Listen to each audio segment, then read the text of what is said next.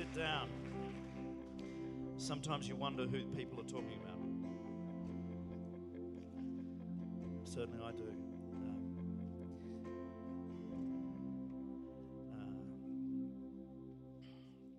In the worship, there were two things God spoke to me for people here.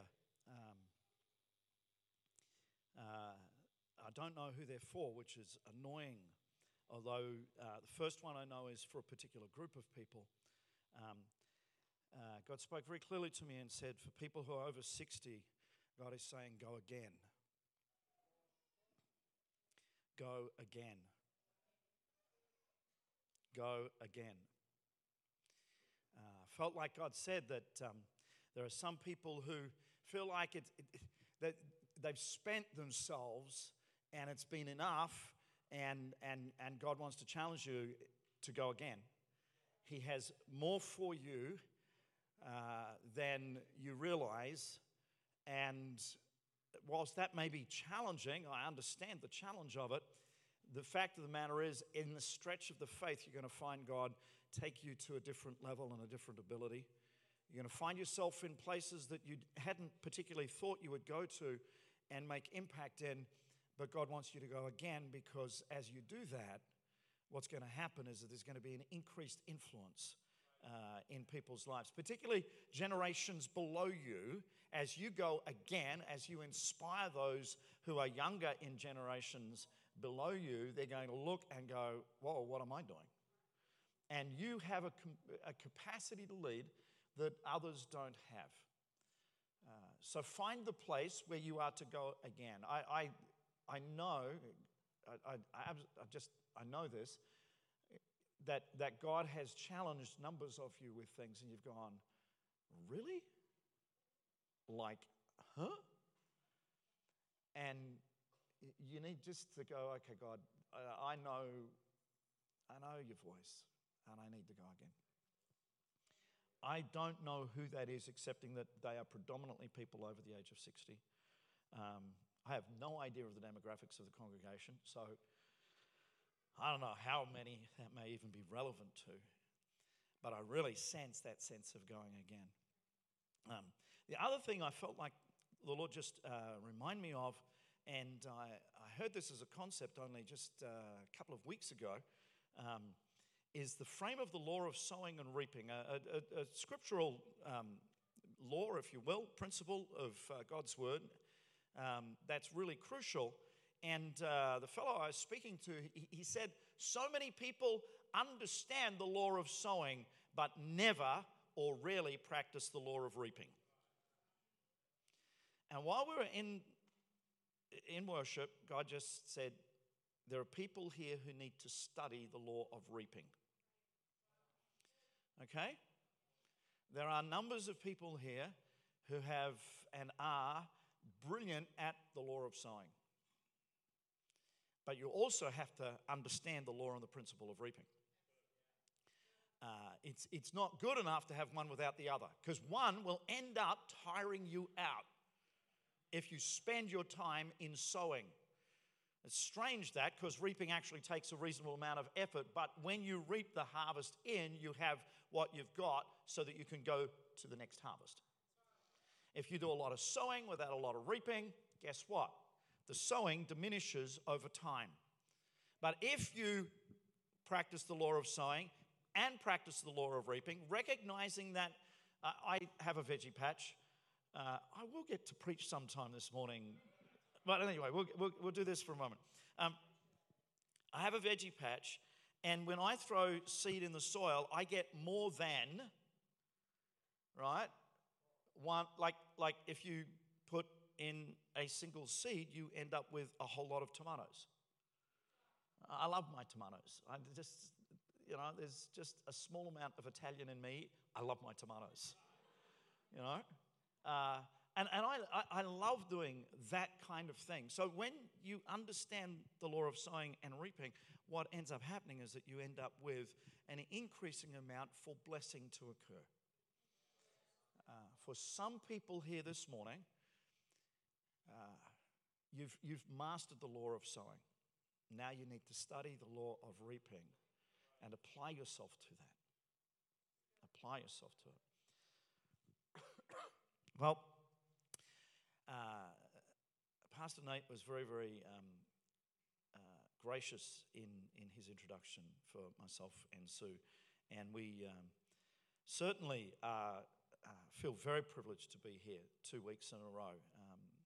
Keith and Janet are very good friends, and they love you guys incredibly, and I know you love them incredibly. And I commend them to you and for your prayers on a regular, daily basis, that you should be praying for your leaders.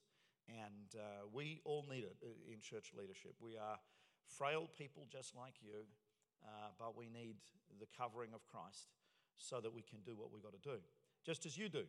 And I know that Keith and Janet are praying for you daily, so return the favor, okay? Because they're sowing those prayers, they need to reap those prayers too.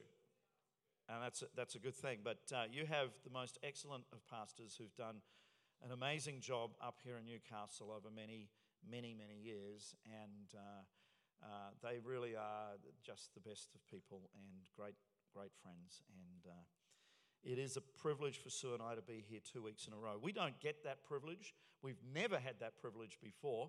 So this is a first, and we're really glad we're here 2 weeks in a row. And you've got such a good church. And I come on, if you're going to clap yourselves, clap yourselves. Now, for some of you, you're going, oh, I never clap myself. I feel really weird doing that. I get that because I'm exactly like you, but I've had to learn I need to do those kinds of things because God's the one who's at work in you. It's not just all about you. Isn't it good that it's not all about you? I might also add that the Northwest campus would be at least as excellent as you guys, I'm sure.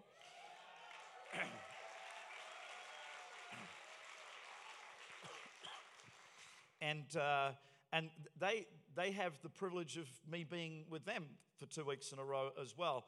So thank you very much, the campus over there in the Northwest, because that's just remarkable to me. This is the first time I've ever done anything like this, and so this is really kind of fun and weird all in one. As Pastor Nate said, last weekend we started a series here at Victory and in the Northwest campus around the whole frame of overflow. And it is a concept for me that God has been building over a period of time for me to understand that nature of God's nature toward me. I am a conservative person. I'm not one of these people who is amazingly extravagant. I'm an introvert by nature. When I turned 50, which is a number of years ago now, Sue, who's an extrovert, filled the backyard with a party full of people, and I was caught in the kitchen in that party 4 or 5 or 6 times because there's like so many people. I'll go off to the kitchen because it's safe and there's only 1 or 2 people in there and I can have a conversation with one person and I'm a happy man. Sue, who is the extrovert for us, said I was ushered out of the kitchen. Seriously, it must have been almost 6 times. It may have been more than that. And come on, engage all the people who you've invited for your party. And I'm like, yeah, that's right. Yeah. Anyway, that's not me. So what I did is we've got a mate who owns a farm on the other side of the Blue Mountains, and I cooked a dinner party and put all the wine on and did everything for it for our closest friends, and they had to fit around one table because that's the kind of deal. That's who I am. So this notion of overflow, where there's more than enough in what God wants for me, has been a really significant challenge to my world. You need to understand that. The Word of God, we're told, is a two-edged sword. What that means for preachers is it cuts them first. Okay? So, you should not pity any person who gets up here to preach, but you should pray for them because if they're doing what God has asked them to do when they're preaching, they've already been cut by His Word in the matter. Okay? And I have to tell you, I've had to submit to God in this notion of overflow and allow Him to do the overflow thing in my life. don't like, but I agree with, you'll find that that's not uncommon around God's word, because I'm talking about God's word here, that first statement in Psalm 23, which is the text for this particular series. I don't like, but I agree with, the Lord is my shepherd, I lack nothing. I don't like it because it's like, well, that means that there's an overflow happening in my life, and I have experienced that. And I don't like it because it's like, well, I like things contained and controlled and organized, and I'm an engineer. I like things like tight and managed and strategized and planned and everything sorted. That's who I am. So when I have had to come to this notion of overflow, I've actually had to expand my heart and understand the way of God quite differently from the way I was brought up. The church I grew up in was a Presbyterian and then Uniting church, and there was enough Scottish heritage in our particular Presbyterian and then Uniting church for it to be austere, let me assure you. We had the guys walk down, the elders and all of us walk down at the beginning of every service, take their row of chairs up here on the stage and sit there. And if they ever cracked a smile, I tell you, they were off. That didn't work. They weren't allowed to. I'm sure they were given instructions that smiling was not allowed in church, because I never once saw one of them smile. It's pretty scary when you're a 3-year-old, a 5-year-old, a 7-year-old, a 9-year-old kid. It was like very tight and controlled and all those kinds of things. And so when God has had to teach me about this notion of overflow, I've had to come to that place of repentance. That's that change of heart and mind to follow the way of God. And all of us need that. In fact, Jesus kept saying it, repent and believe, repent and believe. I know some people who grew up with thinking that God was stingy, because I was one of them. I know at least one of them in the room this morning, because it's me. Okay? I thought God was stingy. I thought we had to offer him everything, and to the point of poverty, and that was the right and righteous thing to do. It is absolutely correct. Your life is not your own. Offer him absolutely everything. But let me assure you, it will not take you to poverty. Because God's overflow will be remarkable to you. And when you allow that overflow to happen in your life, you're going to find yourself in a different place. Psalm 23 is the text that we're working with over these weeks on this notion of overflow. We read it and it says this: "The Lord is my shepherd, I lack nothing. He makes me lie down in green pastures. He leads me beside quiet waters. He refreshes my soul. He guides me along the right paths for his name's sake. Even though I walk through the darkest valley, I will fear no evil. For you are with me, your rod and your staff, they comfort me. You prepare a table before me in the presence of my enemies. You anoint my head with oil, my cup overflows. Surely your goodness and love will follow me all the days of my life, and I will dwell in the house of the Lord forever." When you take the time to meditate on that particular psalm, and Nate will get there in about 2 weeks' time, because you're at chapter 7 of the psalm, so you're almost there, mate. It's like, just under 2 weeks you'll be there. It'll be good. It'll take you a long time in that psalm. I pity him when he gets to Psalm 119. So that's going to take a year for the poor guy. I mean, Anyway, but Psalm 23 is this amazingly rich and beautiful psalm which describes God's heart toward us.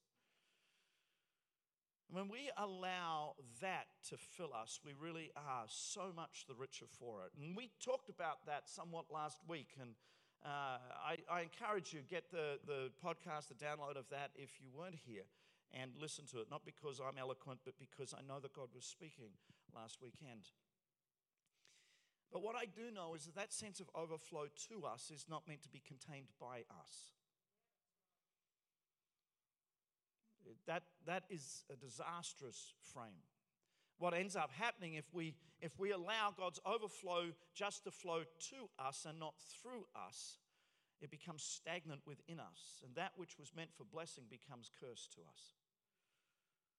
And you know what? There are some people who have had such a mindset inbuilt into their worlds that they go, well, anything that comes my way, I better keep, because what if it doesn't come next time? What if it doesn't come next week or the next day or whatever? Well, let me help you. You need to understand this issue of sowing and reaping, because when you sow sparingly, you'll reap sparingly, Scripture says. But if you sow bountifully, you'll reap bountifully. Paul writes to us in 2 Corinthians. And so we have to shift our heads. We've got to go to that place of going, just a second, what I'm believing about myself and about God, if He gives something to me, I've got to hoard it. That is a destructive thought in the kingdom. What I need to do is I need to go, God, would you help me to be so obedient to you that I can actually receive and gain the blessing and the benefit of that whilst I release it into the lives of others. May I be trustworthy towards you and what you want to give to me in such measure that it continually flows through me and therefore expands me on the way through. I love the fact that God's overflow is so beautifully described in Psalm 23. But I certainly do not want to be a stagnant pool of water. It stinks. If you've ever been near a stagnant pool of water, you know what I'm talking about. Filthy and ugly, and you just got to check that because it's just bad news. And you know what that's like. And if you don't, come with me to India. We'll get you next to a stagnant pool or two for just a moment of your life, and you'll know that you'll never do that again. God wants overflow in your life. For us to release overflow in our lives, it's not just that God wants to bring it to us, God wants to bring it through us, that sense of overflow. We need to learn the principles of God in that regard. Overflow develops as we live obediently to God's will, His word, and His ways. And it begins with this context of obedience. It starts at our hearts. And Jesus speaks of the heart in many different contexts, in many different ways. But I want to pick up on one particular one this morning from Luke chapter 12, verse 34, where Jesus says, "For where your treasure is, there your heart will be also." So it stands to reason that if we are to see overflow develop, then we have to master biblical principles surrounding our finances. Where your treasure, that which you treasure the most, commonly around our finances, we treasure our relationships, so we need to make sure that that's in good place and all the rest of it. But treasure commonly talks about our money. And so what I want to do this morning is I want to just kind of open this up somewhat, but I also want to talk very testimonially from my own life, because I've had to walk this journey and shift a huge amount over my life in terms of the way I've dealt with money. I love that David says, "The Lord is my shepherd, I lack nothing." Because I have to tell you, that is a statement that I've had to come to grips with and accept the truth of in my life. Because I love to think of my lack. It was a poverty mindset that had developed in my life, where I could fixate on those things I did not have easier than the things that I did have. And the truth of it is we've all got a temptation in that regard. We can all see and compare ourselves with people who have more. And there's a lot of them, isn't there? Because we compare ourselves up most of the time to the person who has more in these kinds of things to give us a reason to withhold. But what that does is that it continues to push us further into that notion of lack. What I've found is God's had to deal with me, sometimes relatively severely, sometimes with extraordinary generosity, that as I've shifted my heart and my head, it's amazing how God has moved me forward in this issue. Overflow begins in the area of our finances, and when we begin at the place of obedience, we actually begin to see God at work. There are a number of financial practices God instructs His people to follow to develop overflow. The beginning one is tithing. And this morning I'm just going to relatively quickly, just help us understand that principle. It's throughout God's word, both Old and New Testament. Some people want to say it was an Old Testament deal. No, it wasn't an Old Testament deal. It wasn't just a law thing. Abraham was tithing before the law had been given. You probably understand some of these things well. Jesus refers to it. You look through what Paul writes, there's clarity around the fact that giving and generosity matter. Tithing is returning to God the first 10% of our gross income by bringing it here to church week by week, month by month, whatever your schedule of pay is. Now, let me help you. The basis of tithing is in two really important things. The first thing is that everything belongs to God to begin with, which means that the tithe is returned to God, it's not given by us. I love people who say, I gave this, as if they had an ownership over it so that they could then release it. No, just a second. This is something that God has always owned anyway. So all we're doing is returning to God what He's already given to us. And the second thing is, every time you tithe, it's a work of faith. It's a work of faith that says, I declare that living off 90% of my income under God's blessing and under God's protection is a whole lot better than living off 100% without it. Because that's what happens when we decide that we are the owners of all our money and resources. If you really want to stay in control, good. And to be honest with you, good luck. Seriously, good luck to you. If you think you can do better with your money than you and God can do with your money, fabulous. I'll say very quickly after that statement is, you're wrong. That's really brutal, isn't it? You pastors, preachers shouldn't be quite that. I'm going to be brutal maybe. But the truth of it is I have found over the years that this principle just works so amazingly. I know some people think it's sheer madness, but over 28 years of pastoral ministry, I've never seen somebody who's faithful and faith-filled in tithing in a place of lack, worse off. I've never seen it. I have never seen it. You see, the difference is that when we tithe, we're enacting the promises of God over our lives, and we're calling on God to get involved in our financial worlds. And let me be absolutely plain about it. The 100% that we've got, us managing, is not as good as the 90% after we've returned to God that first 10%.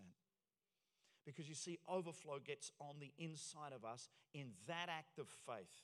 It's the bedrock. Tithing is the bedrock of teaching of practical overflow and generosity. God says in Numbers chapter 18, verse 21, I give to the Levites all the tithes in Israel as their inheritance in return for the work they do while serving at the tent of meeting. It's one of the introductory verses around the whole notion of what tithing is. When Israel occupied the promised land, the tribes of Israel received land except for the tribe of Levi, which were to serve in worship. In a land-based economy like that of Israel, not receiving land meant they needed a different form of support. And as a result, the Levites were supported by the other Israelites through the tithe, the giving of the first 10% of the income of the other tribes. And that would help them do what they needed to do in worship. Leading in the temple worship and the tabernacle worship and gathering the tribes of Israel together. Nowadays, of course, we don't have the temple and the tabernacle and stuff like that. We get church. And that's fabulous. I love church. I love it. So we bring our tithes here week by week, month by month, whether it's actually in the offering that was just received or whether it's online. Sue and I do it online every month when we get paid. Within a day, it's there in the church accounts. And that enables the worship of our church, the service of our church to continue. Now, I learned to tithe in my teens. I had my first job. It was one of those wonderful jobs that you get, you know. You mow lawns for one of the neighbors. And I think I got the princely sum of $20 for 3 hours work. And that was a king's ransom to me when I was 15, let me assure you of that. And I began to tithe, not knowingly, unknowingly, because it was $20. So I kind of went, oh, well, I bet $2 seems so stingy to me at that point. So I put $5 in the plate, for church. It was just kind of, that was the easier note to, And so I began that practice early on. And then I started to learn about the practice and got a little bit more knowledgeable and just have continued that all my life. And I've been in amazing situations in that frame over my life. When I first went into ministry, I was in ministry on the Central Coast in an outreach ministry with kids at risk on the street. I took a voluntary poverty vow for the year that I was there, just because it was one of those ministries which had no money. So I took that, and I went, yep, that's okay, not a problem, because God's my supplier anyway. I'd finished university with a mining engineering degree and been offered a job at or about $120,000 a year, and we're talking over 30 years ago. All right? So when you do the maths and all those kinds of things, I don't want to know how much money I forego. All right? So I ended up, instead of getting $120,000 a year at that point in time, God spoke to me very clearly, and he dealt with this issue of money, at least in part at that point in time in my life, and he said, I will always be your provider. And I go, you better be. Because I was on $100 a week instead of $120,000 a year. And the first 50 went in rent. So I had $50 a week to live off, less than $10 a day to live off. At the end of the year, I'd saved enough money to go to Bible college the next year, which was worth about $1,500. Now, if you do the maths, that means $30 a week I saved out of the 50. Don't do the maths because I've never worked it out. I know I'm an engineer. I know something about maths. It doesn't work. God's principles of tithing, God's principles of generosity work, God's principles of offerings work, but maths doesn't sometimes. I won't say that to my board at church because we do really clear budgets for church and the maths works there. But let me help you. You've got to walk by faith.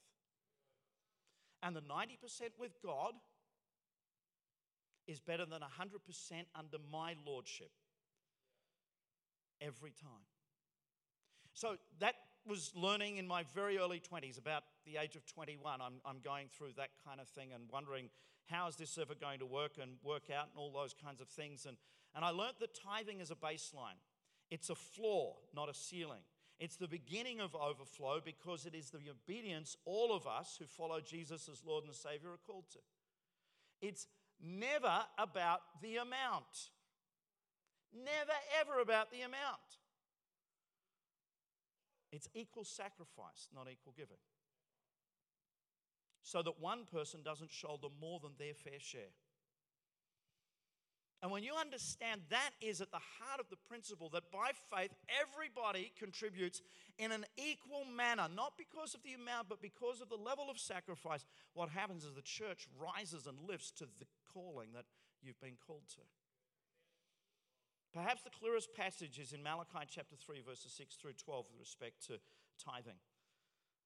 If you've got a Bible, turn it up, Malachi chapter 3, verses 6 through 12, where the prophet says this, I, the Lord, do not change. That is a really important introductory phrase. I, the Lord, do not change. That means for yesterday, today, and forever kind of deal, like we're included in this. So you, the descendants of Jacob, he is writing to the Israelites at that point, are not destroyed.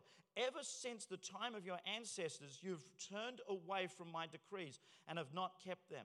Return to me and I will return to you, says the Lord Almighty. But you ask, how are we to return? Will a mere mortal rob God? Yet you rob me. That's a really, really straightforward, blunt, headbutt statement from God. But you ask, how are we robbing you?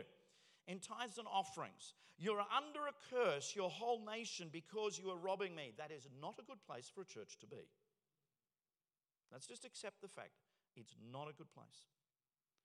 Bring the whole tithe into the storehouse, that there may be food in my house. Test me in this, says the Lord Almighty, and see if I will not throw open the floodgates of heaven and pour out so much blessing that there will not be room enough to store it.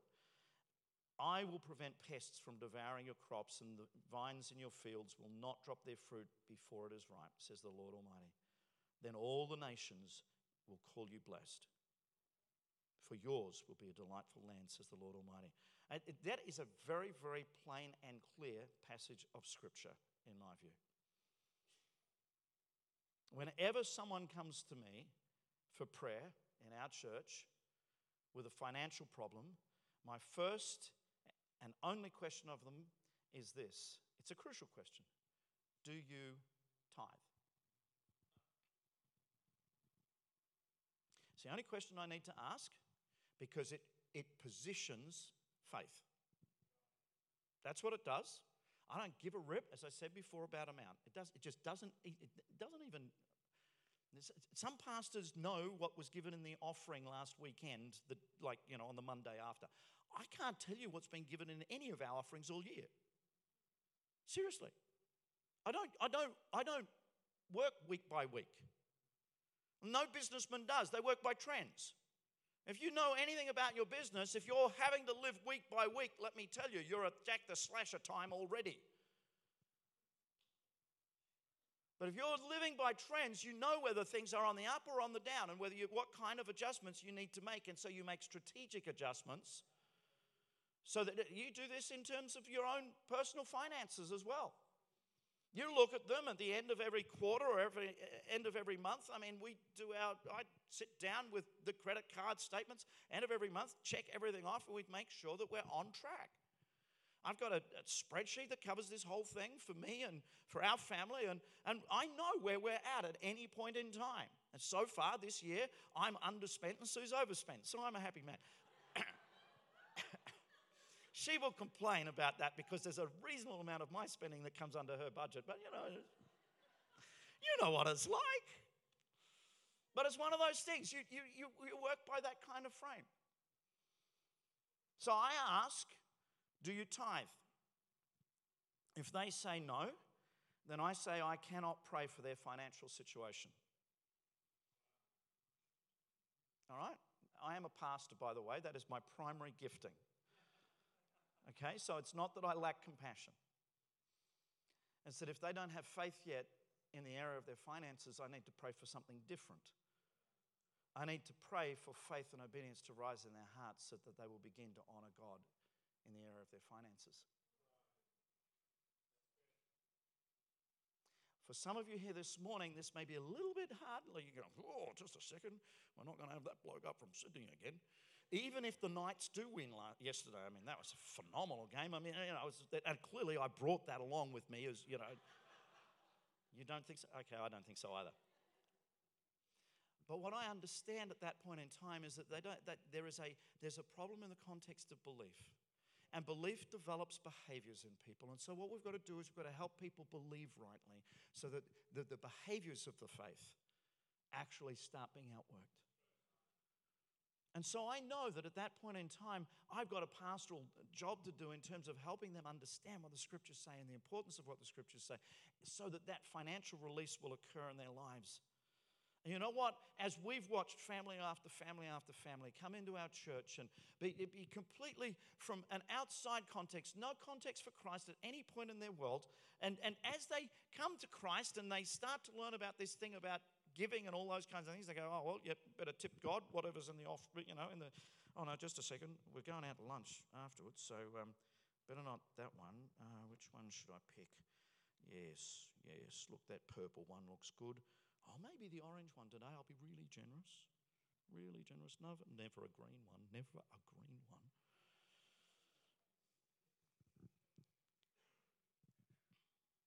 As they learn, it's amazing the freedom that comes into their worlds around their whole financial frame.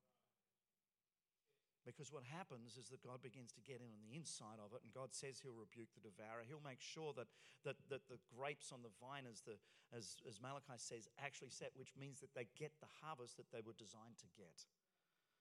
If the person says, yes, I tithe, then I call on the promises of God for them, because I'll stand in the place of faith, in intercession, and go to war with them over those situations that are robbing them of that which is rightfully theirs by God's word. So I pray over them and I declare over them what God says to them. I will throw open the floodgates of heaven and pour out so much blessing that there will not be room enough to store it. I declare over them, I will prevent pests from devouring your crops, and the vines in your fields will not drop their fruit before it's ripe. I declare over them, all the nations will call you blessed, for yours will be a delightful land, because those things over a person's life are demonstrated, and God sees to it that they occur. They are God's promises over our finances if we're prepared to actually step up to the plate and go the way that He wants us to go. So much blessing. We can't contain it, is what the Bible tells us. The floodgates of heaven are pour out so much that you will not have room enough for it. That is God's promise to us. And we either decide that it's true and we're going to live in the midst of that promise, or we decide no. Now, that's where this law of reaping comes in as well. Okay? Because sometimes we go, yes, I believe God's word is true in an intellectual sense, but not in an experiential sense. But if you read God's word, right throughout God's word, when you see that word that they'll know God, that means to experience God. It does not mean that they'll have an understanding intellectually. They will get an understanding intellectually of God, but how could we ever fully know God with our puny little brains? Seriously. But what we do is we get to experience God. So to know God is to experience God. To know God is to experience His promises. Now, only a few years ago, I was asked by one of my brothers, he lives in Melbourne, and he said, Richard, I want you to find some coaches for us. We're going to bring the coaching company that he was the director of up to Sydney. I said, fabulous, let's do that. I'll find a few people. So their head coach from Melbourne came up, and I spent an hour with him, and we're just doing the chit-chat thing. I'm getting a little bit bored because I'd never met the guy before in my life. I figured I'd never see him again in my life either. So, and I had another meeting to go to. So I'm like, I don't want to keep doing this. So at the hour long, I'm thinking, I've got to be out of here at an hour and 20 no matter what. I've got 5 people I need to present. That's 3 minutes per person. I've got a motor here. So I present all 5 people to him, the coaches that I thought would be appropriate for them. At the end of that 15 minutes, he said, I don't want any of them. I went, just spent a whole lot of time doing all of this work, and this is really frustrating. What is going on here? He said, I want you. And I went, no, you don't. I'm a very busy man. I'm doing a master's. I lead a church with a lot of people in it. There you go. Here we go. Tim, run. Here we go. Oh, same but different. Same but different. Anyway, so he goes, I want you. I go, no, you don't. I'm too busy. I'm far too busy. And anyway, he said, you go away and think about it. For you could probably pray. He was not a believer, but he knew what I did. So I said, I can do that for you. Not a problem, buddy. So I go and pray, and we meet 2 months later or something silly like that. And I'm going, God, this is nuts. I do not want to do this. I do not want to do this. But if it's you, make it plain. So I put a figure in my head. I said, he's got to be there. If he's anything less than that, he's kidding. Tell him he's dreaming. So we have the conversation. Halfway into the conversation, he says, okay, Richard, so are you up or not? I said, well, and I'm hedging my bets. He said, look, we're going to pay you this amount of money. It was 3 times my figure. Now, I don't say that because I'm anything special. I'm not. At all. If you know me at all, Keith and Janet can attest to this, I'm not special. But God was teaching me something about the law of reaping. I've sown all my life. We have seen an extraordinary blessing. We have never lacked for anything. The promise of Psalm 23 is true. I can stand here and tell you, but then what happened was God. And part of this is about the fact that God can trust us to be people who bless. Because that's what we're meant to do. The Apostle Paul brings further clarity into this issue really clearly in 2 Corinthians chapter 9. I'll be quick in this. He says in 2 Corinthians chapter 9, verses 6 through 14, remember this, whoever sows sparingly will also reap sparingly. Whoever sows generously will also reap generously. Each of you should give what you have decided in your heart to give, not reluctantly or under compulsion, for God loves a cheerful giver. And God is able to bless you abundantly so that in all things, at all times, I don't like the word all, but I'll accept it's God's word and therefore conform myself to God's word. And God is able to bless you abundantly so that in all things, at all times, having all that you need, you will abound in every good work. That is the point of the blessing financially over your life. It is not for you, it's not for your need, it's not for your greed, It is that you would be the blessing that God calls you to be. And over the years, this church has been an extraordinarily faith-filled, blessing church. I love what you do with CAP. We love so much what you did with CAP, we decided to get on board because of the example of your church. Okay? There are a lot of churches who follow the example of this church in that notion of the blessing. I'm only preaching to the converted in one sense here, but I'm reminding you also for some of you, and I'm beginning some of you on a journey as well. Paul goes on and says, it's written that they have scattered abroad their gifts to the poor, their righteousness endures forever. Now he who supplies seed to the sower, God gives it to you, and bread for food will also supply and increase your store of seed, and will enlarge the harvest of your righteousness as a result. That comes about as a result of our giving, righteousness. And you will be made rich in every way so that you can be generous on every occasion. And through us, your generosity will result in thanksgiving to God. Paul was calling them to an offering so that they could actually do something different for a group of people over in Jerusalem who were in famine right now. And he knew that that offering would cause thanksgiving to result. That's what happens when you give. That's what happens when you give. People rise up in thanksgiving. They start to see God for who He truly is. Because they expect Christians to be stingy. Because they think God's stingy. And when we operate in the opposite spirit of generosity and of overflow, where we allow the overflow of God that comes to us to flow through us into the lives of other people, people see God for who He really is. That's the point of this whole financial thing. It isn't about us. Oh, we get some benefit through it along the way. But let me help you. A guy called John Wesley died with basically nothing except some coins in his pocket and some coins on his dressing table. But he'd given 39,000 pounds away in the 1800s. Extraordinary life of generosity. And when asked by the tax office, who did an audit of him, and said, you must have a whole lot more. He said, no, I have 2 silver plate spoons in this house and 2 silver plate spoons, I think with one of his relatives or something like that, where he took some time to relax at times. And he said, that's about all the silver I have. Why? Because he knew he was meant to be a blessing to people. That which God flowed to him was to flow through him. And he lived an extraordinary life, and each one of you are called also to be a blessing. And in that blessing, you will be blessed without question. This is such a rich passage. It's a powerful passage, a passage that is so important. I love that our giving is God's way of providing us sufficient money for our needs. That's true. I love that truth. But I love this is not a guarantee of getting rich as well. It's a guarantee of an abundance for every good work. That's what God says. So where is overflow at work in your life? And where is overflow at work in your life financially? Are you somebody who's got to learn the law of sowing?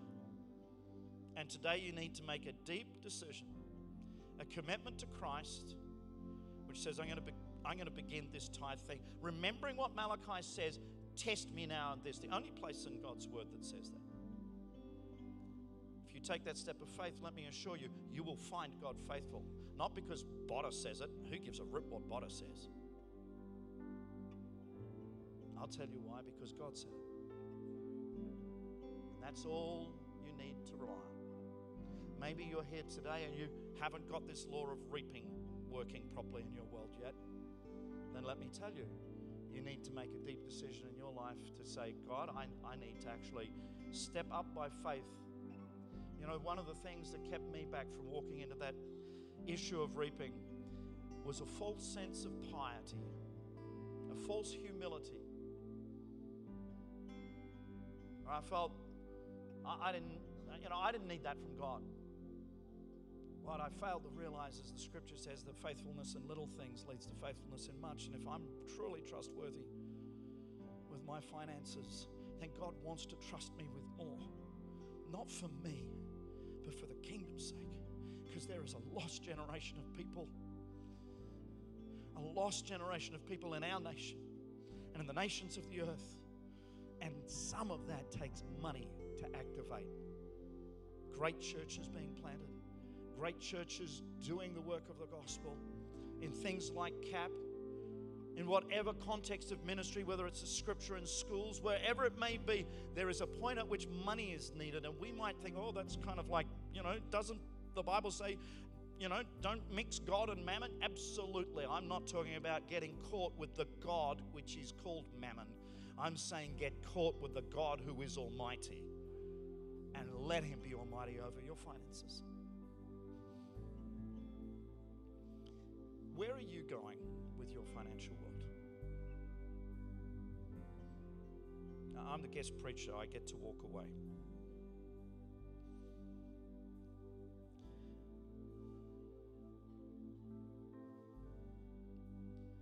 Where are you going with your finances? Will this church continue to be the lighthouse church that has caused extraordinary breakthrough in this city of our nation? Because you allow blessing to flow to and through you in every realm, including finances. Will you step up and step into what God has called you to be as a church? Which means each individual playing their part, equal sacrifice, not equal giving, and watching the Lord come.